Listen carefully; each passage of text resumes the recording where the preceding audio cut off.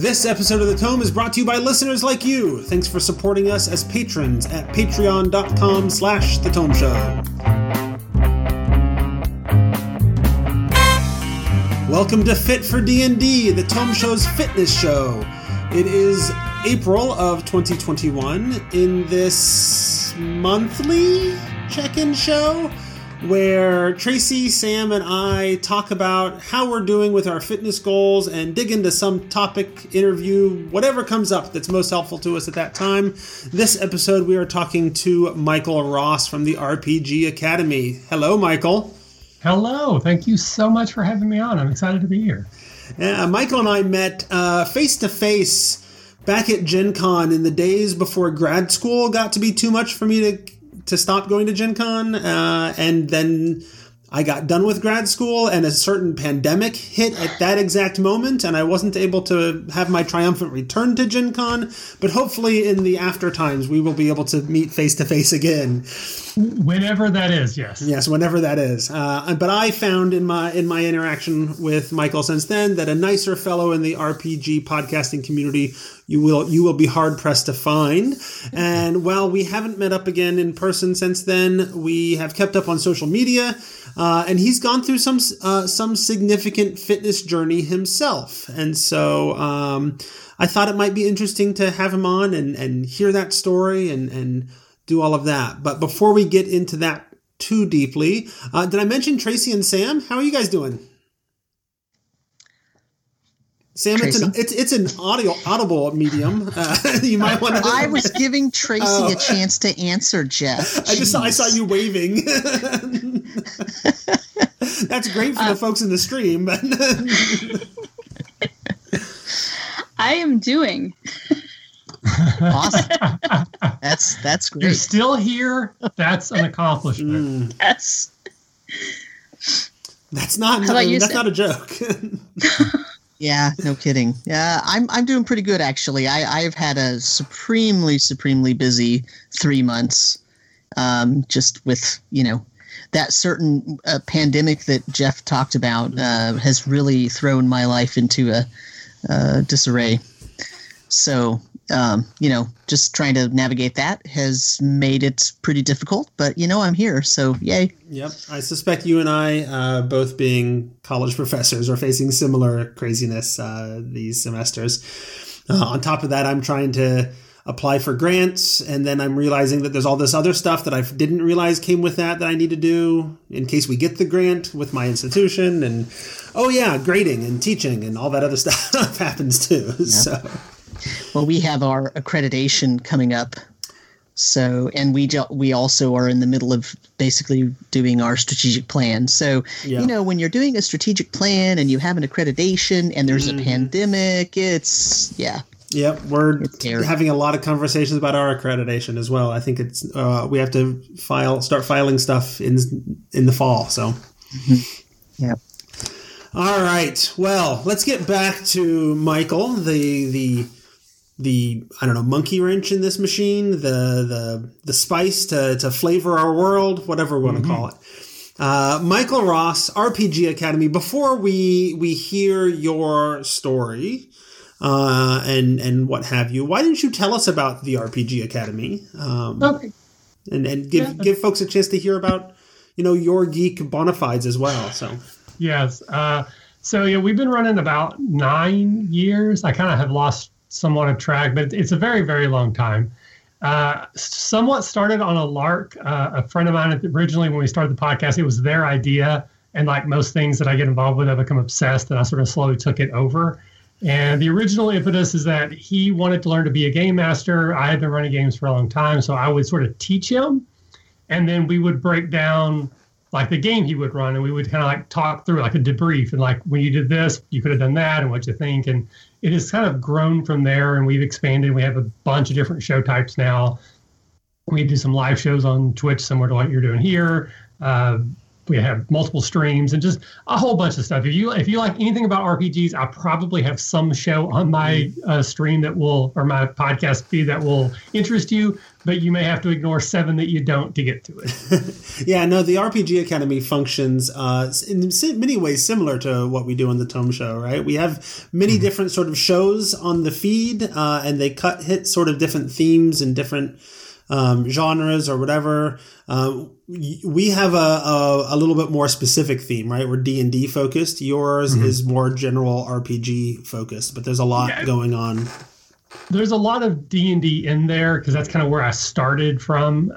But we did sort of expand, and we do now talk about all role-playing games. So there's still a lot of D&D specific stuff in there. And we also do board games and tabletop industry news and interviews and Kickstarters and movie stuff. And, it's just everything. Whatever sounds fun at the moment, that's what you're going to record, right? Yeah, pretty much, yeah. I hear that. Very good. So you have gone through, since the before time, since when we met face to face, you have gone through some significant fitness journey. Yeah, it's pretty crazy what I have gone through. Again, I don't know if you want the long story, the short story, the long story. I like to talk, so it's hard to get the short story. We've got a good, half hour to 45 minutes to hear your story, as much or as little as you want to tell us. Okay. So probably not unknown to a lot of the people who are on this or who might be listening specifically for the fitness stuff. I struggle with my weight off and on pretty much my entire life. I started off as a really skinny kid. And then I think around 10 years old or so, I had a surgery that kind of laid me up for like a couple months. And I was eating like a really thin kid who exercised all the time, but I was doing nothing but laying on my couch and TV, bed watching TV. So I gained a ton of weight in a very short period of time. And from that point on, I've pretty much struggled most of my life up and down. I've done all the things everyone else has done, the fitness stuff, all the different diets. I've actually had success several times. I've lost 60 plus pounds 5 times, but it's always come back because just like, life gets in the way and you fall off the diet or you fall off the exercise, whatever. And I had actually got to a point because I was 44 at the time. I'm 45 now. And I kind of just got to a point where I'm like, you know what? I'm just going to be heavy. I'm just going to accept that. I'm not going to let me be depressed or anxious anymore. I'm just going to be happy with who I am. And within like 3 months of that, my doctor's like, you have to lose weight. Because even though I've been heavy most of my life, I've never had a lot of the problems that are associated with it. Didn't have high blood pressure, didn't have cholesterol, didn't have diabetes, didn't have ache joint pains. And then within like 3 months, all of that changed. I had all of those things. And I'm 44. My doctor's like, you probably won't live to see 60 if you don't make some drastic changes. And I'd already tried so many different things, and I'd always failed before. So I wanted to look at something, that could help me. So I ended up looking into gastric bypass surgery, which is, it's a big change. It's a big choice. It's a drastic change in someone's life. I was a good candidate for it. Both my primary and the doctor in Cincinnati, he's like literally one of the best in the world with this, Dr. Kurlakian. He top of the field. He's like, you're a perfect candidate for this. I think you should do it. Went back and forth, but I finally made a decision to have the gastric bypass. I had the surgery on March 9th, and I think March 11th is when we went into lockdown where I was at.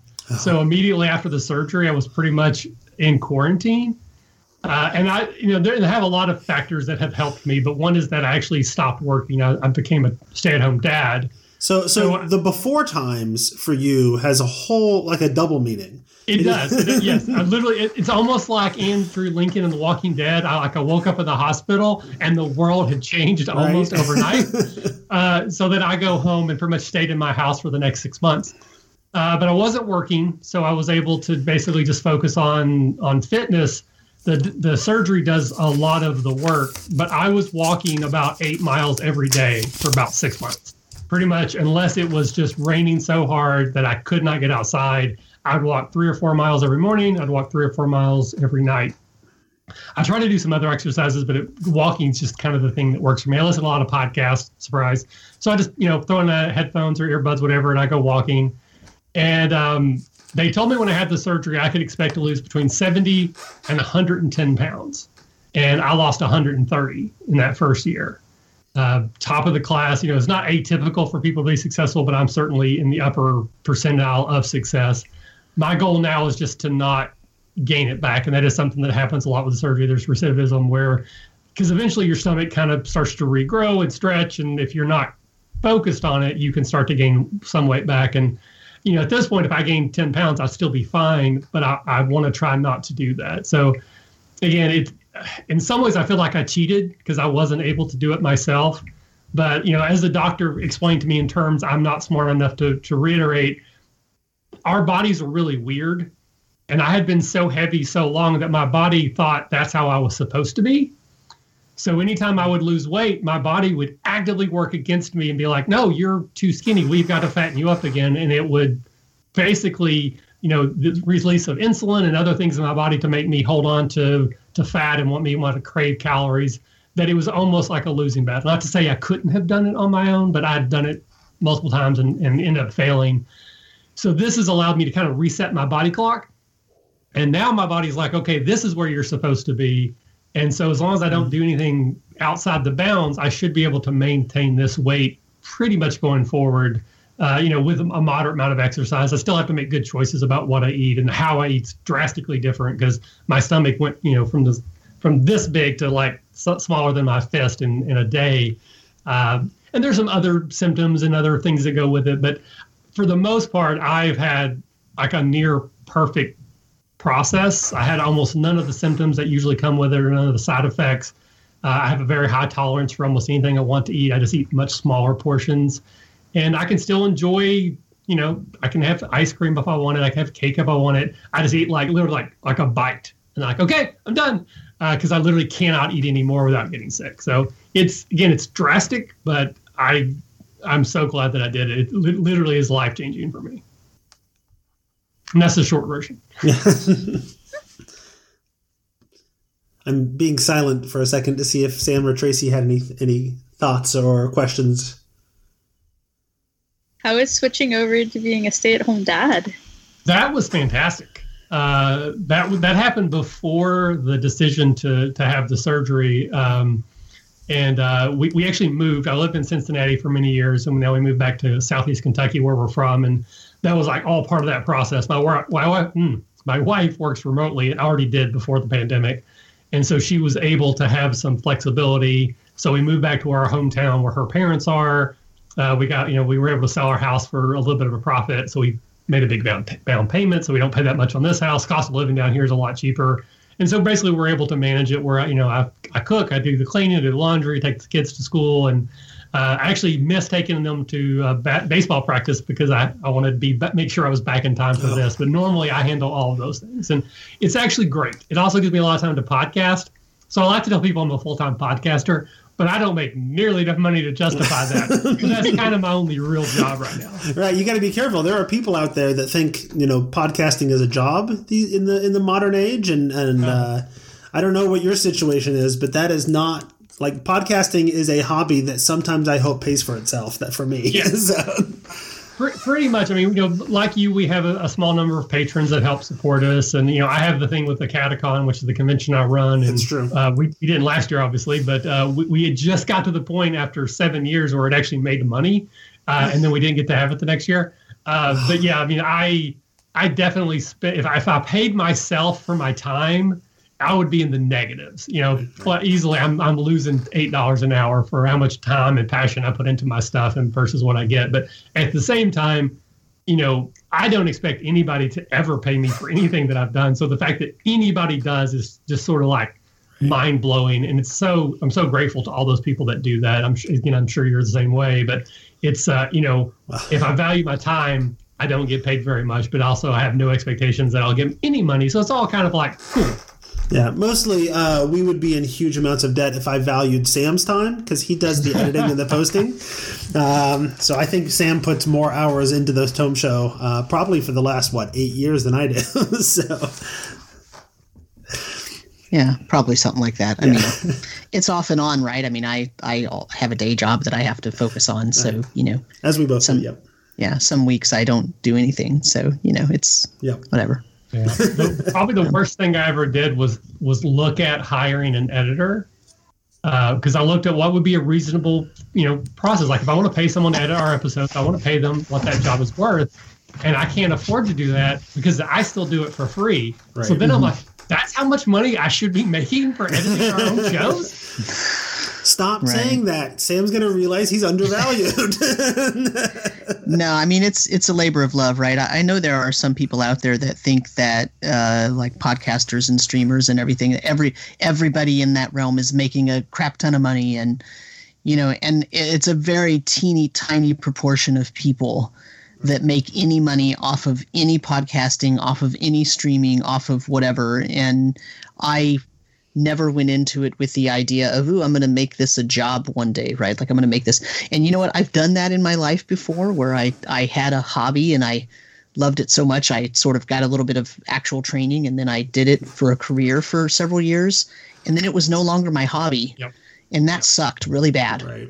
Yeah, I think it's a lot like that with any art form. For every Stephen King, J.K. Rowling, somebody who makes millions of dollars on their books, right. There's those people that have to take their book around to sell them out of the back of their car. They're barely scraping by.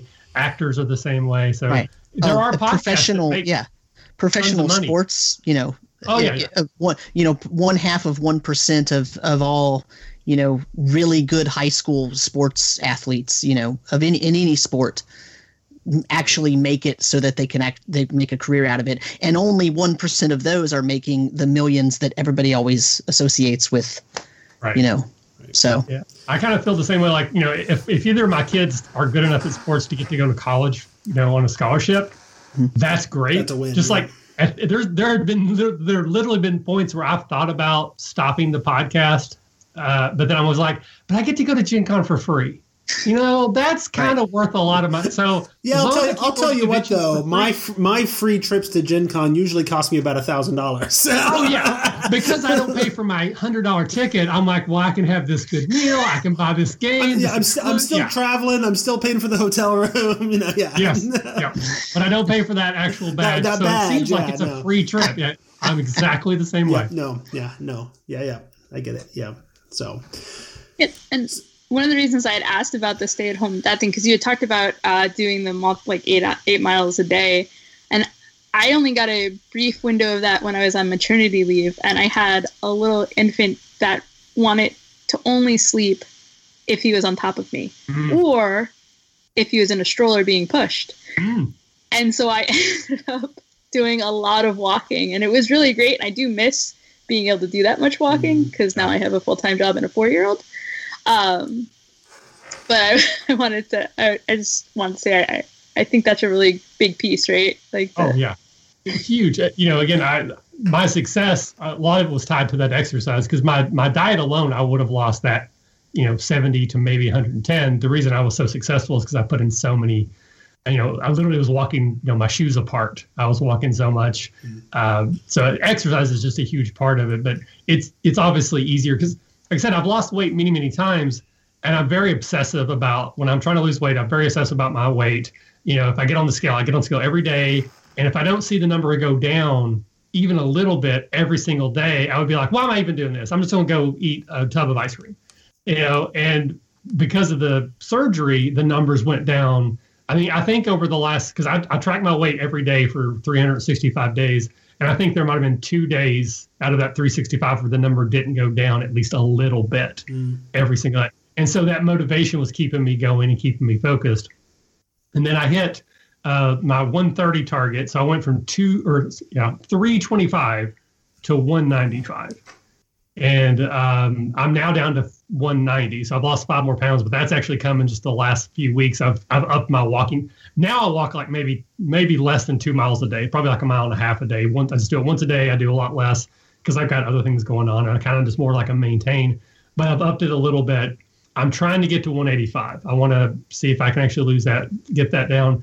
Because I've said for years that I thought those height weight charts that you go online, like how tall I am, male, female, how much should I weigh, that unless I lost a leg, I would never get there.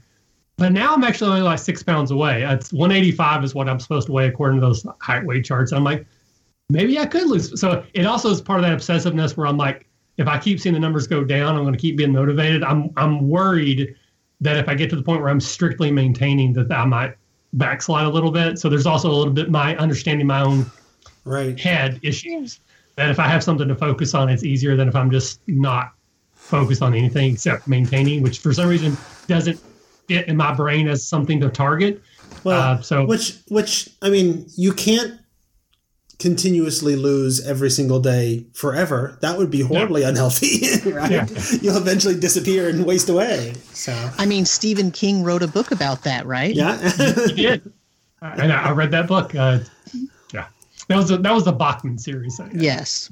Yeah. But yeah, at this point, I've pretty much maintained. I was like 195 for about 4 months straight. Just pretty much just kept on that. So I know that I can maintain, but there's still a part of me that just worries that, eventually, because my stomach will continue to grow. So if I have any bad habits, they're going to start to multiply and push me the other way. So it was just a way to kind of keep myself really focused for a little while longer. Right. And this might be. Oh, go ahead. Sorry. I was gonna say it might be. Feel free to say you don't want to answer or anything like that. But do you?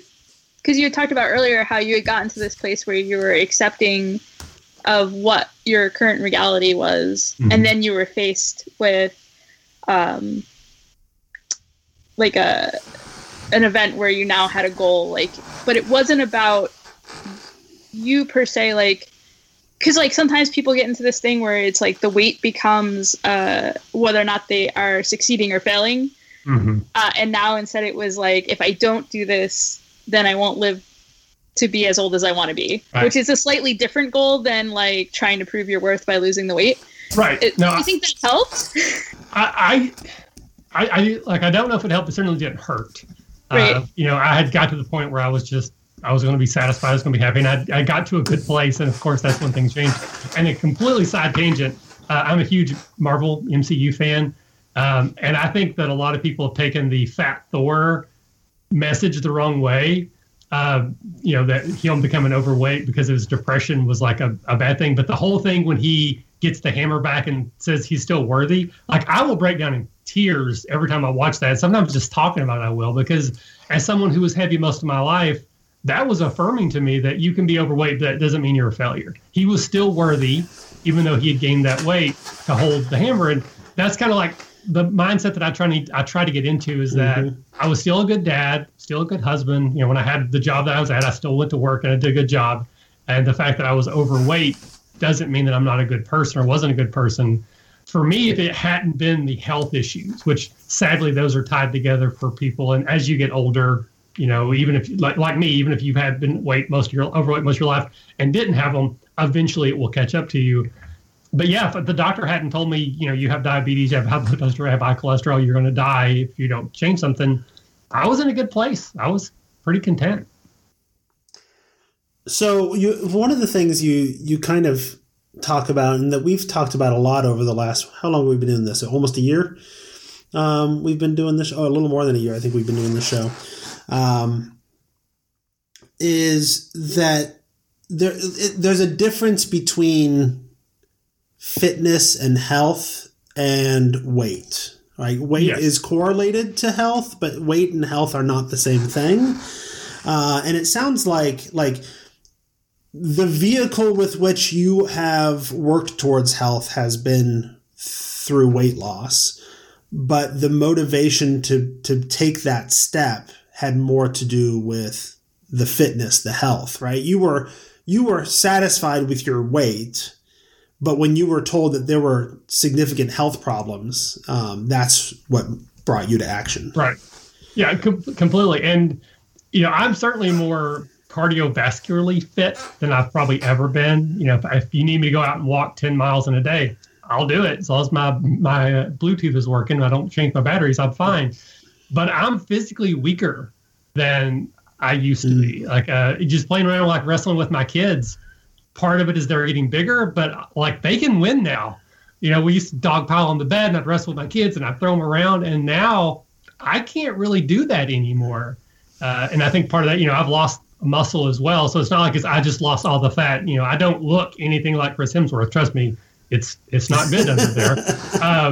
But having the weight off has allowed me to do other things. The fact that I can go walking, I could just start walking for a couple hours and I'm not going to be sweating so bad that I think I'm going to die, which I used to do even when I was content with my weight. I was so overweight that going up a flight of steps, I'd be out of breath. Carrying groceries, I'd have to sit down and take a break. I don't have to do those things, but physical strength, I'm definitely weaker than I was before.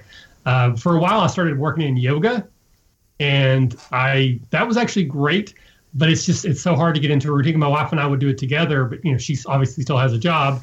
So there's some days where I want to do it while she's working, but then if I do it, she won't do it with me. So I'll wait for her, but then she doesn't want to do it after work because now it's time for dinner. Then after dinner, kids, and then we end up missing.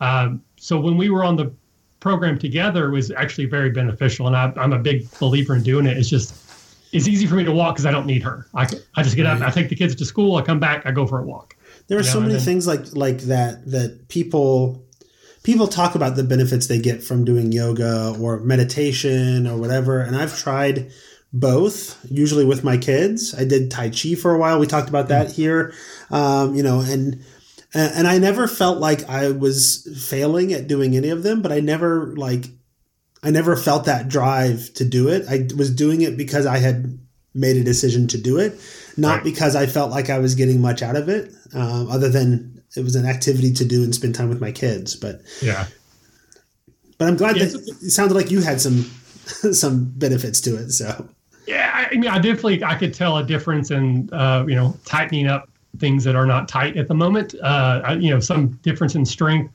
But walking for me is, again, I have a kind of an obsessive compulsive personality, which is both good and bad for a lot of the things I try to do. But I can put on an audiobook and I can go walk for a couple hours. And now I walk for like 45 minutes, but before I was, and it was completely fine. I had no problem with doing that because I would just look at my watch or I'd look at my Fitbit, okay, I'm gonna get 2 miles, I'm gonna get 8 miles, and I have a goal. With yoga, it's not very goal-oriented. And we were doing this yoga challenge with my wife and I with another couple. And so we would try to encourage each other, hey, have you done it today? And we found someone on YouTube that does the free yoga stuff. And some of the times we didn't. That's what we were doing too, was somebody on YouTube, yeah. Yeah. And we didn't, honestly, I don't think she's a great teacher. She's famous, so she probably knows more than I do. But I'm heavy into martial arts a lot when I was younger, and I kind of view that through the lens. And I don't think she's a very good teacher because I didn't feel like I was ever learning more. Every episode was just different. So I never felt like a perfect thing for me would be to take one of them that's really hard and then keep doing it over and over and over until I can get all the way through it without feeling like I'm going to die. But that's not what this person does. And so one day you do this, one day you do that. And I never felt like there was any sort of structure. I think that was part of my problem with it as well. And my wife was right there with me. So it wasn't just me. She's also I don't like this one, or this one. We just sat there and we would breathe for 20 minutes and then we would stretch for 5. It's that was nothing. I want the one where I'm building muscle or feeling stress. And so that's probably what I should do, is just pick one that's really hard and then just do it over and over again. That actually would fit into my brain space and I'd feel like I'm accomplishing things.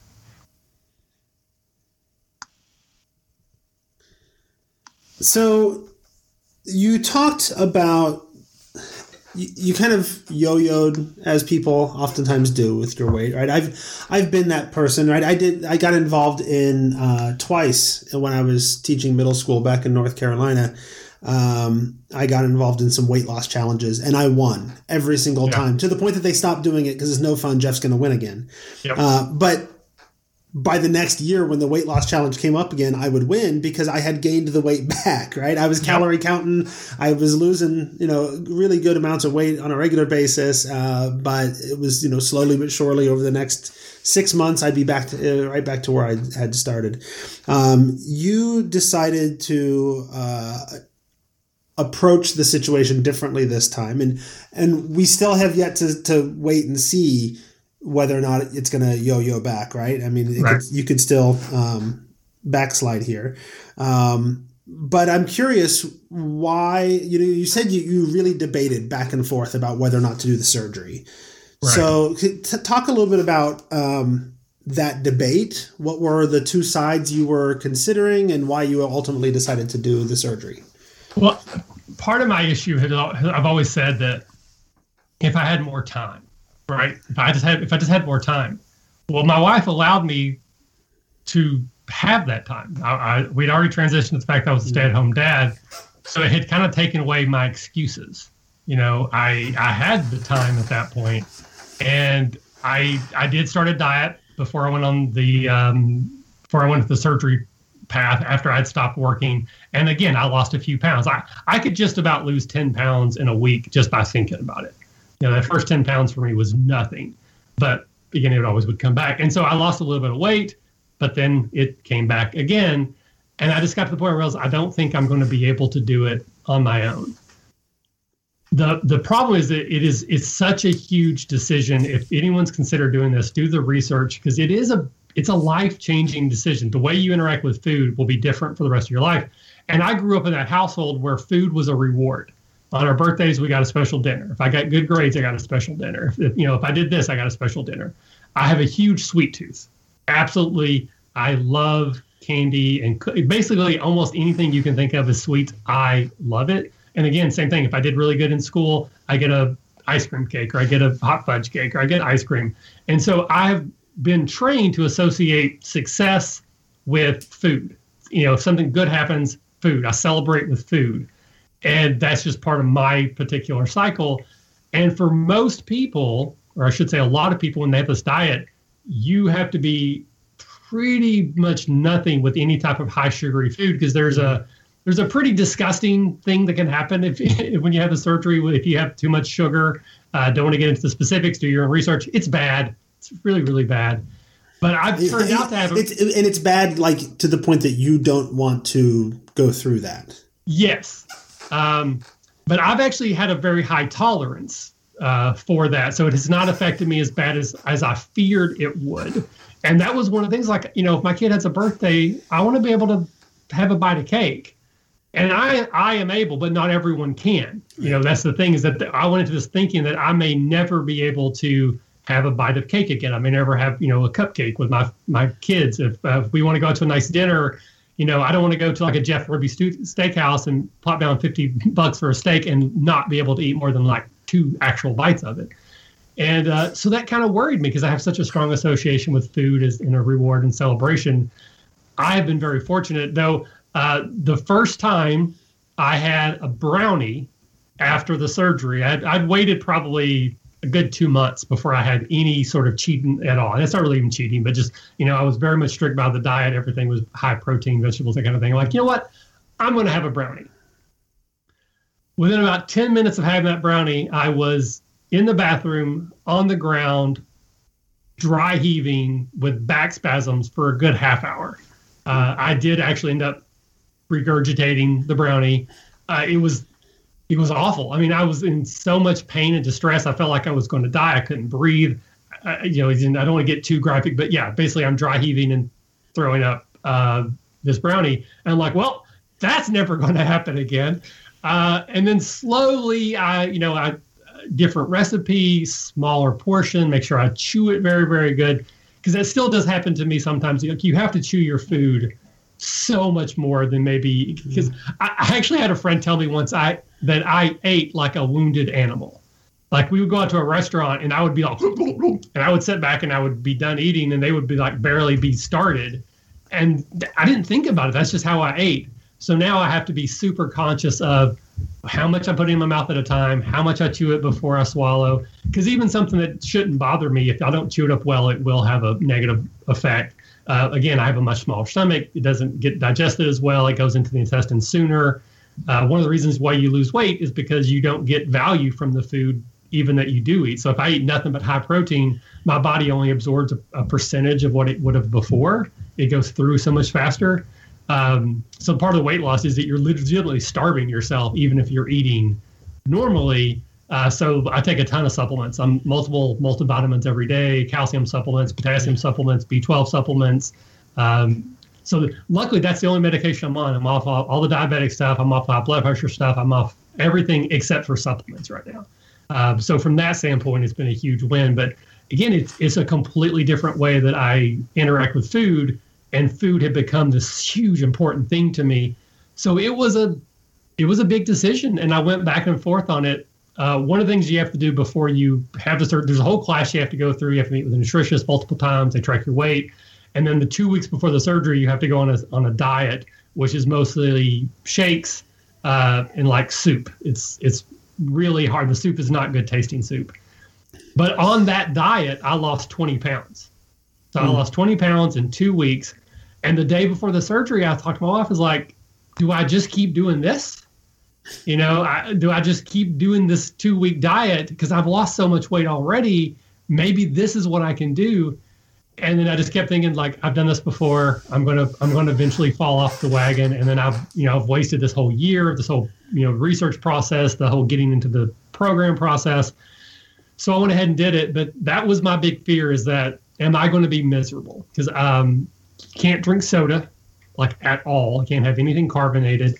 Can't drink anything through a straw. Who knew? Because you'll get too much air in your stomach and it can cause you to regurgitate. And I don't drink a whole lot of soda, but I do enjoy sodas. So it's like, am I going to be happy or am I going to be miserable for the rest of my life? And that was the decision I had to weigh. And again, I'm very lucky. Most people don't have the side effects to such a small extent that I do. But that was my fear, is that I was just going to hate life. Even though I would live longer, I would not enjoy it. Fortunately, that's not been the case for me. But that was the decision I had to weigh. It wasn't just, hey, you're going to lose 130 pounds or not. It's, you may hate yourself for the rest of your life and you may be miserable when it comes to food for the rest of your life, but you could lose weight. So those were the two decisions I was weighing. Okay. Yeah. And it sounds like this is not something that people should do on a whim, right? Not that anybody would do it for you on a whim, but it sounds like you spent a year learning about it, talking to people, going through a program, preparing for it, and that it was a whole thing, right? It was a whole big thing, but I do encourage people to investigate it. Even if you don't necessarily have health issues, if it's something that you're interested in, do the research on your own. There's lots of stuff online. Again, YouTube will have all of this. If you live anywhere near Cincinnati, Dr. Kalaki, again, he's one of the best in the world at this. Because, as the doctor explained, me failing to lose weight wasn't a failure as a person. It was my body's and my chemistry, the evolution, trying to do what it thought was right, but was counter to what I wanted. And again, not to say you can't do it without the surgery. Lots of people have, but more people have failed like I did over and over and over again. So it makes it easier to lose the weight if you're willing to put up with the sacrifices or the potential sacrifices you have to make. So I definitely, it's like I had LASIK when I was in college. I had thick glasses, thick as you can see. To take off my glasses, I wouldn't be able to see the computer screen in front of me. I wouldn't be able to read the words. I was so nearsighted. It was off the charts. But I was afraid of getting LASIK. This was, again, 30 years ago at this point. Everyone's like, you'll be blind, whatever. I finally did it. And within 24 hours, I had 20/15 vision. And I'm like, why did I not do this earlier? Why did I wait so long? I wish I would have done it before. And for me personally, that's how I feel about the surgery. Like, I wish I would have done this in my 20s, because my quality of life would have been so much higher throughout those years. But it didn't seem like it's something I needed to do. And in my mind, it was, accepting the fact that I needed surgery, in my mind, was me failing. And I know that that's not true, but I felt that way. And even now, I want to make sure anytime I talk about my weight loss, I'm going to be very clear. I had a surgery. Like, I didn't just do this on my own, because I don't want people to think that I could have done that. I don't want to get the wrong impression. If it wasn't for the surgery, I wouldn't be where I am now. But it's not to say it's for everybody, not to say everyone should do it. But I definitely encourage people to investigate it if you're overweight at all, because it's not that you can't do it enough. It's that your body's actively trying to keep you from doing it. And it's hard to wrap your mind around. Again, people smarter than me can explain it better than I can. But my doctor pretty much said, this is why you're failing. I can fix that. And he, at least for me, was successful. Right. But it also sounds a little bit like the surgery was a key component to your success, but it sounds a little bit like the lifestyle change that you went through to becoming a stay-at-home dad also significantly contributed to your success? Because like right now, this last several months, I've been working on my, we haven't gotten to the part where we talk about our goals yet and how we're doing, but my goal has just been to get active, stay active, get out and do things. Last semester was okay. My schedule was such I could get out, 3 days a week, and this semester hasn't been. And so being active just hasn't been an option for me because I'm super busy, minimum 4 days a week. And that makes it hard to get out otherwise. So it sounds like the fact that your life switched to being a stay-at-home dad gave you that flexibility and that time to do the things you needed to do to maintain and exercise and do all that. 100%. The surgery would have got me to lose a lot of the weight. Again, the doctor estimated 70 to 110. 110 was like the upper echelon of where they thought I would lose. But because I had the freedom to do so much exercise, and not only that, but like when you're working, it's harder to control your food intake. You're running late for work, so you grab McDonald's McMuffin or whatever. You're at work, so you eat at your desk. You have maybe fast food, maybe you pack, I don't know. But just all of that for me changed. I had complete control over everything I ate, when I ate it. I didn't have to worry about anybody else's schedule. So I'm absolutely so fortunate that these things all sort of combine together. And, again, in a weird way, even the pandemic to a point, because then I wasn't expected to go out and do anything. I literally just stayed at home for 6 months, and then I would walk every day. My kids were learning virtually. So I get them up in the morning, get them on their thing. I make them their lunch, make them breakfast. But I still had like several hours every day that I could do whatever I wanted. And, there were other things I would have wanted to do. I would have liked to have recorded more podcasts, play some video games, whatever. But I made a point that every day I was going to walk for 2 hours in the morning and 2 hours at night. But because I didn't have I didn't have any work responsibilities, I could do that. It's, I want to be a writer, but I've not, as of yet, done that. I know people that are like, I get up every morning at 5 and I write for 2 hours before I go to work.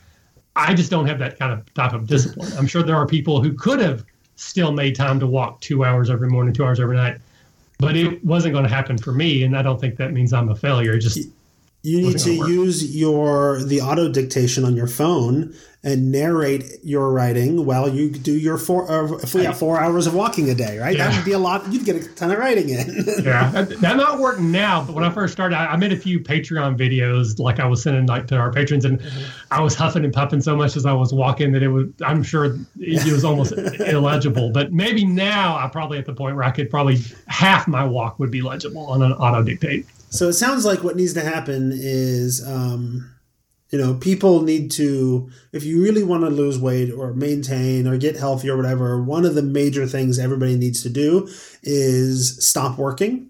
Mm-hmm. Yes. Right? Yes. That is absolutely true. And also be wealthy so that you can afford good, high value foods and don't have snack foods that are, it costs you 99 cents to buy a salad, or no, it's like 99 cents to buy a hamburger, but $3 to buy a salad type of a thing. Yeah.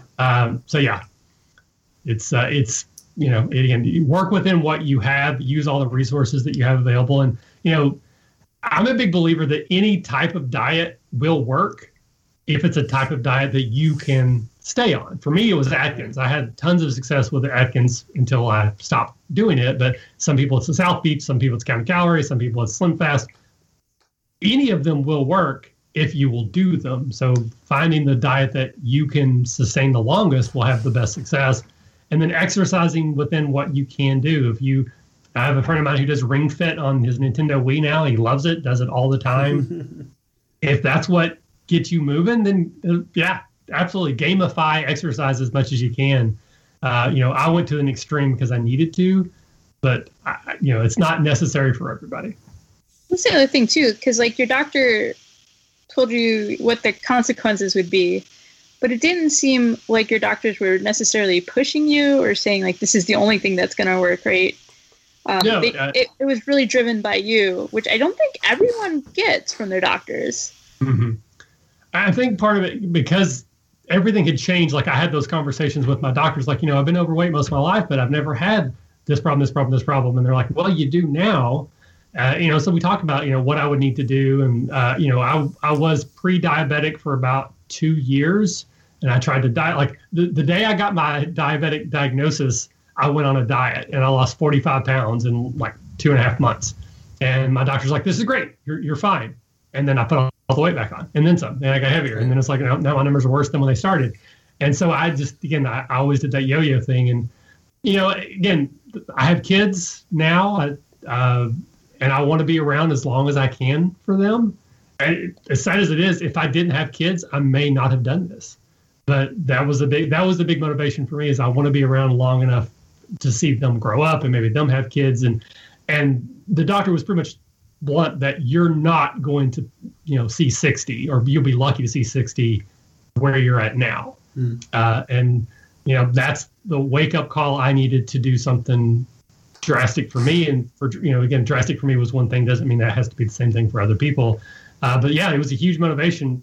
The fact that I just, again, when I was 24 and they had told me you might not live to 60, 60 so far away, but at 44, when they tell you 60, it's like, wow, I'm 75% of the way there. That's, that was a bigger deal that time. But I mean, there's plenty of people who are overweight who, to Jeff's point earlier, are healthy. They're healthier and they're stronger than me. They could probably outrun me and outlast me. Different people. Genetics play such a huge part in all of this as well. And to deny that, I think, is silly. But there's steps that you can take within your own life that will help. But again, I keep repeating it. For me, it was I needed to do something drastic, and this is what I chose to do. And I'm so grateful that it worked as well as it has. Okay. Well, one of the things we like to do in each episode, and I figure we should get to this next, because I know you have elsewhere that other people with demands on your time, and you've already given up a kid's baseball game to be with us today. So just practice. Okay, but still, is we like to talk about sort of where our goals are, what progress we've made towards the goals that we've set before. It seems like you've more or less been talking about sort of your progress towards your goals to date so far. What are your goals going forward? And then we'll hear from each of the rest of us sort of how we're doing and what our new goals are. So knowing again that I have obsessive compulsive issues, I was weighing myself every day. Again, I had a whole spreadsheet set up on Excel, and every day I'd weigh myself and I'd plug it in and I would see all the numbers. So one of my goals now is to not weigh myself more than every month. I have already failed at that several times, but I have got to the point where I'm not weighing myself every day. And to me, that's a huge step. We've had that conversation before. We had David Nett. I don't know if you know David. He's out in California. He owns a geek themed sort of gym out there. He did. He's done some acting and things as well, some video stuff. So, but yeah, we had him on, and that's one of the things he encouraged. I think it was him that encouraged us to not weigh in so much. And so I basically stopped weighing in unless we were doing one of these recordings. And even then, sometimes I'd like, for this recording, it just didn't even occur to me. I didn't weigh in. And maybe I should more often, because I may not be making the progress that I hope I am. But seeing those numbers are a big part of how I kept myself focused. So when I was for the first year, I weighed myself literally every single day. And then I got to the point after that year, I started weighing myself every week. So I went almost 2 months where I weigh myself just every Monday. And now I'm trying to get to the point where I'm just weighing myself once a month. And I think I've weighed myself 3 times so far this month. So it's still a huge improvement for me, but I need to get to the point where I'm not so worried about it that I focus on it. Again, it's even though I've lost the weight, that weight is still weighs on my mind. And, I've dealt with anxiety, I've dealt with depression, and a lot of that was tied into those type of tendencies. So I'm trying to, just for my own mental health, not be so focused on it. But it's easier for me now that I have lost that weight, that, I'm not trying to see the numbers go down. At this point, I'm trying to just make sure they don't go up. More like, at this point, I've actually transitioned to, as I do want to lose another 5 pounds. I want to get to 185. So I'm kind of wanting to see them go down again. But for the most part, I just don't want to see them go up. So that's kind of my goal, is to not be so focused on the numbers that I'm making myself anxious over it. And then my other goal will be, again, I'm trying to lose another 5 pounds. But it's more just to keep myself motivated than any sort of need to do that. Okay. Tracy, Sam, you want to talk about your goals and progress next? I mean, I think we can talk at least about one thing. Last time we recorded, we started using the Habitica app to sort of track our behaviors. We did. We did. We that was like the extra topic on that whole episode, and I think I'm not familiar with that. It's a behavior tracking, and you give yourself points, and it's set up like an RPG, like an 8-bit RPG sort of thing, and you level up and gain classes and find equipment and raise pets and do all that kind of stuff. But part of the big thing is that it's a group activity. And so you're motivated by seeing the progress of the other people in your group and Sure. sort of establishing good habits that way. And I think I stuck with it the longest, but we all sort of fell off and stopped using it. So I think we can report that we all started using Habitica about 2 months ago, and we all stopped using it about a month to a month and a half ago. Well, but I'm actually using it again. Oh, are you? Oh. So what happened is Well, yeah, you've had issues. my mom had been end of September, October through January, I had to do wound care for my mom because she had developed sepsis and then some wounds.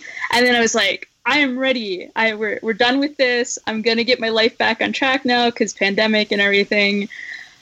And then, so I started doing Habitica. I had this whole plan of there's this thing called 48 days, 40 bags for Lent, where you try to like go through your stuff and get rid of extra stuff. I was all ready for this. And then near the beginning of March, my mom had a heart attack. And then about 2 weeks later, and she's okay now. Like she made it through. And then like about 2 weeks later, my dad went to the hospital for a week, and I just put myself in Habitica in the tavern. And I was just like, this is not what I can do right now. Yeah. What I can do is help my parents get through this. We've done a lot of that. We've gotten them a little better.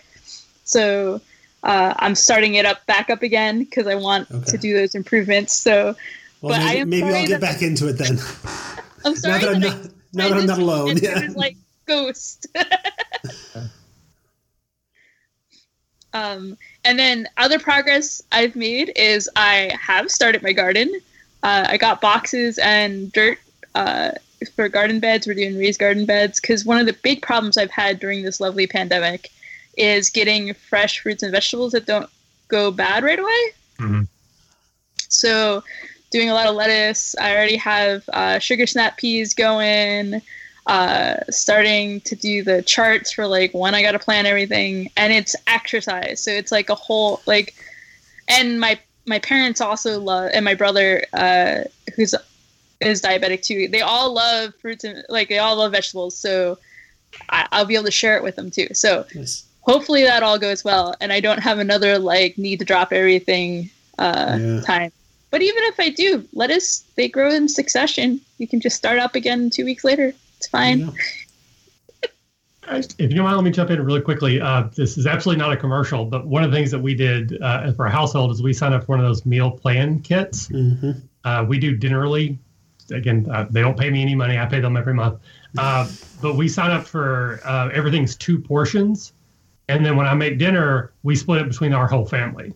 So there's me and I have 2 kids. I have a 10-year-old and a 9-year-old, soon to be, or 11 and 9, soon to be 11 and 10. So basically, the 4 of us split what is officially 2 portions through Dinnerly, but it's always very healthy. Like we make the healthy choices, a lot of fruits and vegetables and stuff, and it also helps our calorie and portion control, which I can barely eat half of a portion anyways in a setting, but it helps my wife. She's lowered her calorie intake, and our boys, so they're eating healthier and less calories.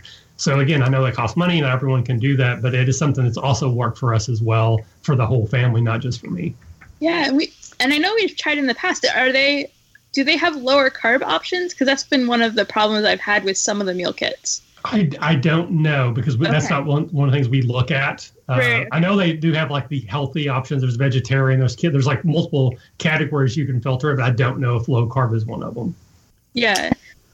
I know I have heard advertisements on other podcasts for meal prep services, and I remember one of them specifically talking about a carb conscious option.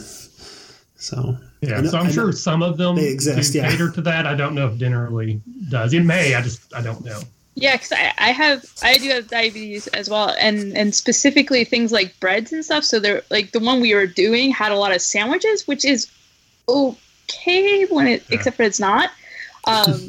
And so we're trying to, because that's one of the ones that will send my blood sugar up. I also did go to the doctor's. My A1C is not great right now, but with all the stress, that makes a lot of sense. Mm-hmm. So we're working on that. I think you can also report that I think since we've recorded last that you have received 2 doses of the vaccine. So Is that right? Yes. Yeah, and it's been 2 weeks since my last one. On Friday, tomorrow, it'll be 2 weeks. So congratulations! I got my second dose last week, so I am this Friday. I'm 1 week in, and next week Friday I can start licking all the doorknobs again. Yeah, you've been waiting for that. Yeah. Yeah, my wife gets her second soon. We've already put it on the calendar with my gaming group that as of the 14th of next month, everybody in my gaming group and my wife will have been completely vaccinated for 2 weeks, and we can start gathering in person again for the first time in a year plus. Mm-hmm. Sam, how are you doing? Yeah, so, my wife and I have our second dose on this coming Wednesday. So that's really awesome. We're looking forward to it. We have not eaten out at a restaurant or had takeout of any kind since March 12th of last year. Wow, that's big. So, that's forced, from the pandemic, but also we then also made a conscious choice when things started opening up again that, we're just not going to eat out, as much as we used to. And so on one hand, I'm kind of eating healthier just because it's always healthier to eat at home than it is to eat out when you don't really have the ability to track what kind of preservatives are in the food that they're making and what the quality of that food is. Even if you're at a relatively fancy restaurant or something, you don't really always know what that quality is. So on one hand, I'm healthier in some ways than I was, but when on balance, when you look at the stress of the pandemic and just the different, everything going on, it balances out so that it's basically even. It's not really a win per se. But now that we're getting the vaccine and things are kind of settling down and we're getting a more positive outlook on the future, things are sort of shifting around. I've had a super busy semester, so I haven't really had a lot of time to focus on anything other than my job. But, I feel pretty good. I stepped on the scale for the first time in like 4 months the other day. And, it's not a great thing, but the fact that I haven't really been paying attention to it and my weight did not go sky high. And I haven't really because I've been focusing on so many other things, I literally was not paying attention at all, 100%. And the fact that it didn't go in the wrong direction, it actually said, because, 10 years ago, if I didn't pay attention to it for 4 months or for 2 months or whatever, it would go, or even 1 month, it would go up and down, up and down, up and down, right? Mm-hmm. So I'm more on an even keel now, and so that's okay. I'm not I'm not meeting my goals, so I think what I need to do is set goals. And for me, there's this weird thing where if I write it down on paper every morning I get up and I try to write down, here are the 5 things I have to get done today, and all of those things are always work related. Right. And then other things impinge in between those things. And so some days I barely get those done and some days I don't get those 5 things done. But what I never put on there is exercise. Right. And so I think a different strategy for me personally, I've been thinking about this for a couple of days, is I'm just going to have to put exercise on that list and make sure that I start doing that. I mean, it sounds so silly and stupid, but because I'm just regimented that way, where if I put it on my to-do list, it's going to get done, right? and if I don't put it on my to-do list, though, it ends up falling off of the priority list. And, it's way too easy for me to let exercise and eating better and really paying attention to all that stuff, it's easy to let that fall off, because I'm very much what you were talking about earlier. I was raised where, food is the reward, and, food is when, okay, it's been a long, stressful day. Let's go sit down and have a really nice dinner. And it's comfort food when I say that, right? It's nice dinner doesn't mean like, giant salad. It means, turkey and gravy and stuffing, and you know what I mean? It's like, it's comfort food, but it's really not the most healthy choices. So, you were smiling and laughing. I am because there's you're talking about the kinds of things that you need to be successful. And it occurs to me that we need to restart the journaling series and get you in with the Heroes Journal. Is that what you're holding up, Tracy? Oh, it's what I was attempting to hold up. Yeah. So the Heroes Journal is specifically designed to do exactly the things that you're talking about. It has you writing down you set a goal at the beginning of it. It's a 3-month journal. You set a goal at the beginning of it, and you rewrite that goal every single day at the top of each new page. You set 3 sort of specific to-do tasks, and you describe sort of the things you're grateful for and what do they call it? Your allies and your threats, and it's all fantasy themed, and there's little fun cartoons and whatever. But it sounds like the sort of thing that you talked about, you needed to write it down and you need to have that list in front of you. Like, this seems like the exact sort of thing, that, we should have invited you on the journaling series for.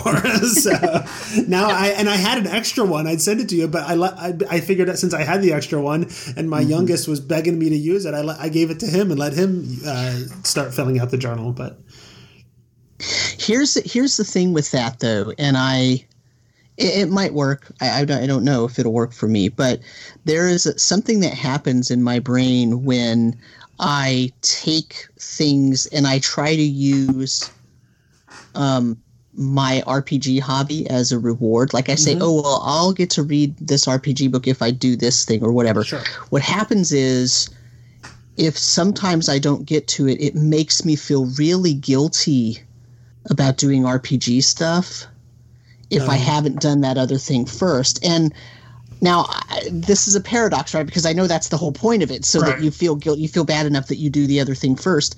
But the problem with that is, I don't want to feel guilty about my hobby. Right. No, because it makes me not like myself. Well, and that's what I mean. The Heroes Journal is definitely themed that way, and I expected it to be more gamifying the journaling, and it's not. It's not doing that at all. It's really just the only thing that's fantasy-ish about it is the artwork and the labels, but the actual process of what you're doing is setting goals and tracking your time and figuring out what helps you and what got in your way. It's really. I mean, I listened to the episode because I edited it, so I know. I suppose, yeah. But I'm just saying, like, for me, so I mean, maybe I'll have to look into it. I'll have to look at what the actual. And the trick is, I was looking at this journal specifically for a long time, and the trick to it, the whole thing, for me is, as journals go, the Heroes Journal is an expensive one, and I did not know if I was willing to invest the money in it to see if I was interested in it. Like, is it worth $50 to find out? Nope, this isn't going to do it for me. So that was a waste, right? That's part of why. That's part of my motivation for doing the podcast series. Was it's going to give me the excuse to buy it and force me to keep it up for a while so that we can do that journaling series. But yeah, I don't know if I ever get another bundle, I'll or if we keep talking about other things or whatever, I'll get one and toss it your way. So. Yeah, I mean, I'll go take a look. I don't, $50 is not. I mean, that is a lot of money. I'm not trying to downplay that. It's a lot of money. For me, it's I have a really good job that I love, and my wife and I don't have children, so we have a much lower expense setup than what a lot of people have. Sure. So that's. It's not about the cost for me, right? And it's funny to say that too, because the thing is, on one hand, you might say, well, $50 is expensive, but if this is the thing that makes it so that you get healthier, then that $50 is well spent, right? Oh, sure. On the other hand, if it doesn't work for you and you don't use it, then it feels like you wasted $50, right? For me, it's the value. So, like I can afford the $50, but I'd feel bad if I spent the $50 and didn't get value out of it. So. Right. Anyway, Sam, after you get your vaccine all done, you could come over and take a look at one before you plunk that $50 down. Yeah. Okay. Yep. All right. You're not too far. And do some gardening on the way in, and do some gardening on the way out. Exactly. Yes. Yeah. Perfect. Pick the things and put them down. Sam, did you set goals for the next however long it ends up being before we meet again? Yeah, my goal is to get at least a half hour of exercise in every other day, minimum. Okay, very good. So my goal last time was very simply to get more active. I was in the middle of the semester where I had classes 4 days a week, and life was such that it just was not happening at all. I was getting out a little bit maybe sometimes, but then it was also cold and it was hard to justify getting out in the snow and going walking or whatever. Since then, I have gotten back into the routine of the family Saturday morning walk down at the Riverwalk. We do a 2.5-3 mile walk every Saturday morning. We take, the kids come. It's actually worked out really well. The youngest has started walking with me instead of with his brother. And I just take out one of my Bluetooth headphones and he puts it in his ear and we listen to our book together that we listen to, which happens to be our book club book for the podcast as well. So I get a good hour or so of doing that walk and listening to our book club book, but I'm doing it with him. So that's gone well, or at least well enough. I still don't feel like I'm, I used to be able to get out 3-4 days a week and at least go on a short run or a walk. How's your hip? The pain issues don't seem as bad right now, but I don't know if that's because I've been taking it easy for 3 months, because it's only recently, it was still bothering me a month ago. Right. So, now that it's not, maybe I'll try to do a little bit of jogging or what have you. My goal for this next stretch of however long it is just to take that and go further, get a little more active. And I've decided one of the great ways that I can probably start doing that is to take the dog out for his walk. We've got a decent, it's a good, half a mile to a mile around our neighborhood walk, and he loves going on that walk, and usually the kids do it and my wife does it once a day, and you know what, I could take a turn and that would be good for me to get out and get that activity, and that is not a huge time sink, even though I'm up to my eyeballs and too much work to do. That I think I could spend half an hour to 45 minutes, maybe an hour, going on that walk around the neighborhood, at least a few times a week, if not every day. So that's my goal going forward, is to try to get some more walking in that way.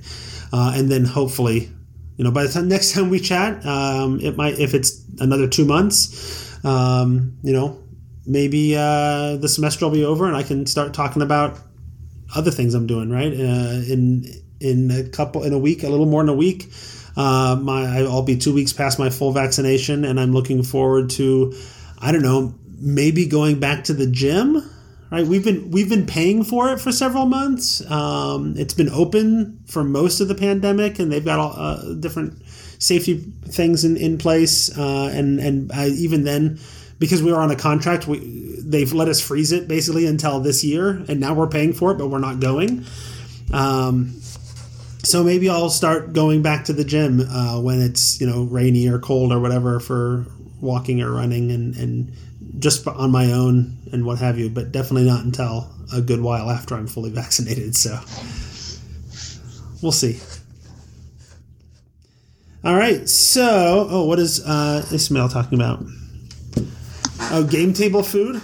I haven't talked about game table food because I haven't had anybody at my game table in like a year plus. So pretty much since we started the show, we've been in pandemic mode, right? I think we started it right around the time the pandemic started. Yep. So the issue of game table food definitely seems like the kind of thing that is worth talking about at some point. It just doesn't feel super relevant right now because we're not at the table. So.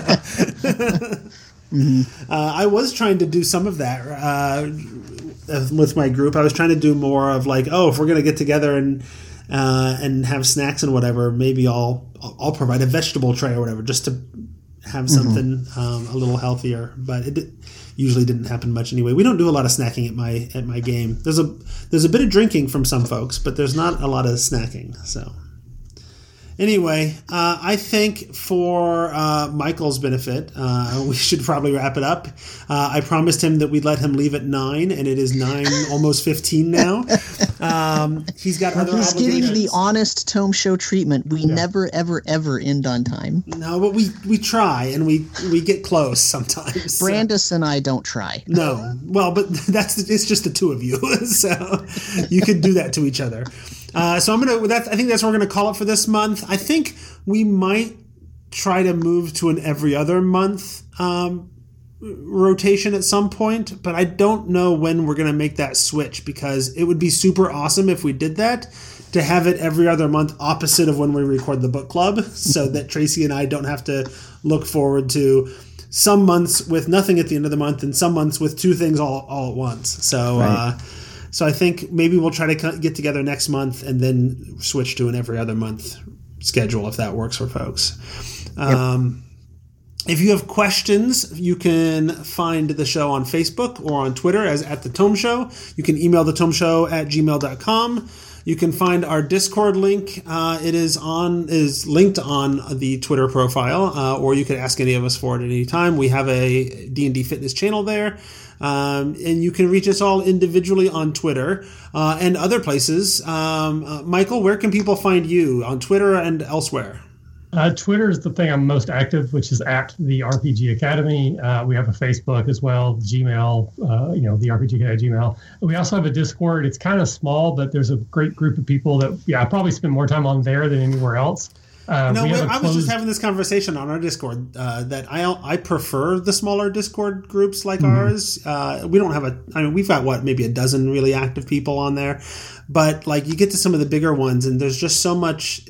It's so hard to find the signal for the noise because it's just too busy. Yeah, we're small. I think we're probably about the same. Probably have close to about a dozen people who are pretty active, and our Marvel spoiler chat channel is probably the thing that gets the most action. But we have one for fitness. We have one for animals. It's called a four-legged family. So people just take cute pictures of their animals and post. And nice. So it's a good time. It's a closed community, so you have to ask for the invite. Because when we first did it, we made it open, and then we had a bunch of spam bots jump in there, and we just banned them all. So now we'll give the link to anyone, but you have to ask directly for it. Right.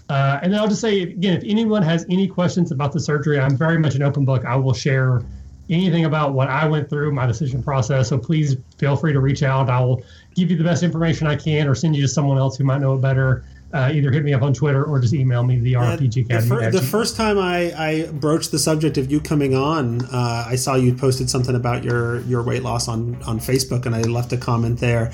And I was a little bit hesitant because I'm like, I don't know if it's appropriate to ask if he wants to come on and talk about it. So I kind of approached it pretty gingerly, and you were like immediately, yeah, absolutely, no problem, anytime. Yeah. Like you seem to be an open anything book. I can do to help anybody in anything that I actually know about, which is not a lot of things.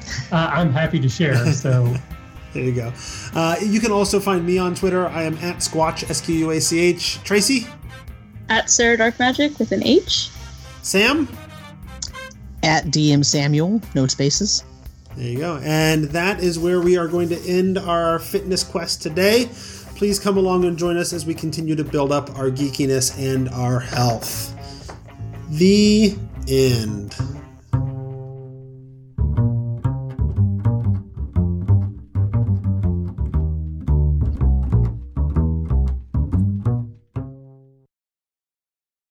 I'm on the wall.